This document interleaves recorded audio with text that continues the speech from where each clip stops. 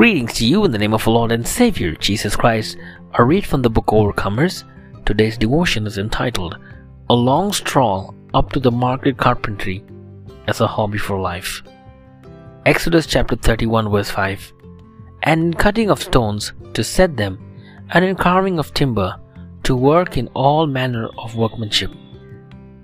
I had plenty of time to while away during the lockdown, just doing nothing but to eat, pray, and sleep.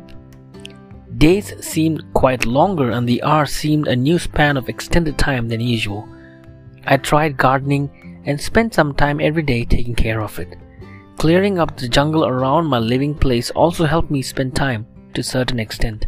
Still, time seemed to be aplenty through the day. I am not sure why, but it happened to me as a fresh idea, involving myself into carpentry. To do carpentry, a set of base tools were essential. Checked online and found some useful information on how to start carpentry as a hobby.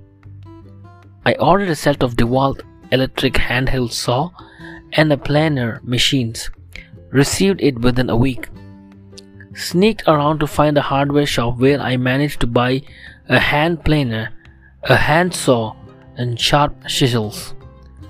Bought some teak wood and started shaping it up to legs and top pieces to make a small table. I realized then that I forgot to buy a hammer. Quickly rushed to the hardware store and bought a hammer and returned. With some knowledge gained on setting the height and width measurements for a small table, I was able to groove and plane and attach the legs and finish assembling the top to make it look like a table with some difficulty. First, carpentry product was made and it was a success for me. Later, in the last couple of months, I was able to work on a dress stand, another fine small looking table, a rectangular covered bookshelf, and a few other designer wood products. Working with the wood to shape and design it into an attractive artifact has aligned my thoughts and have helped focus on patience and creativity. Let's pray. Merciful Father in heaven, Paul encourages us to all that we do for your gladness in Colossians 3:23, so that we may bring honor and glory to thy worthy name. In Jesus' name, Amen.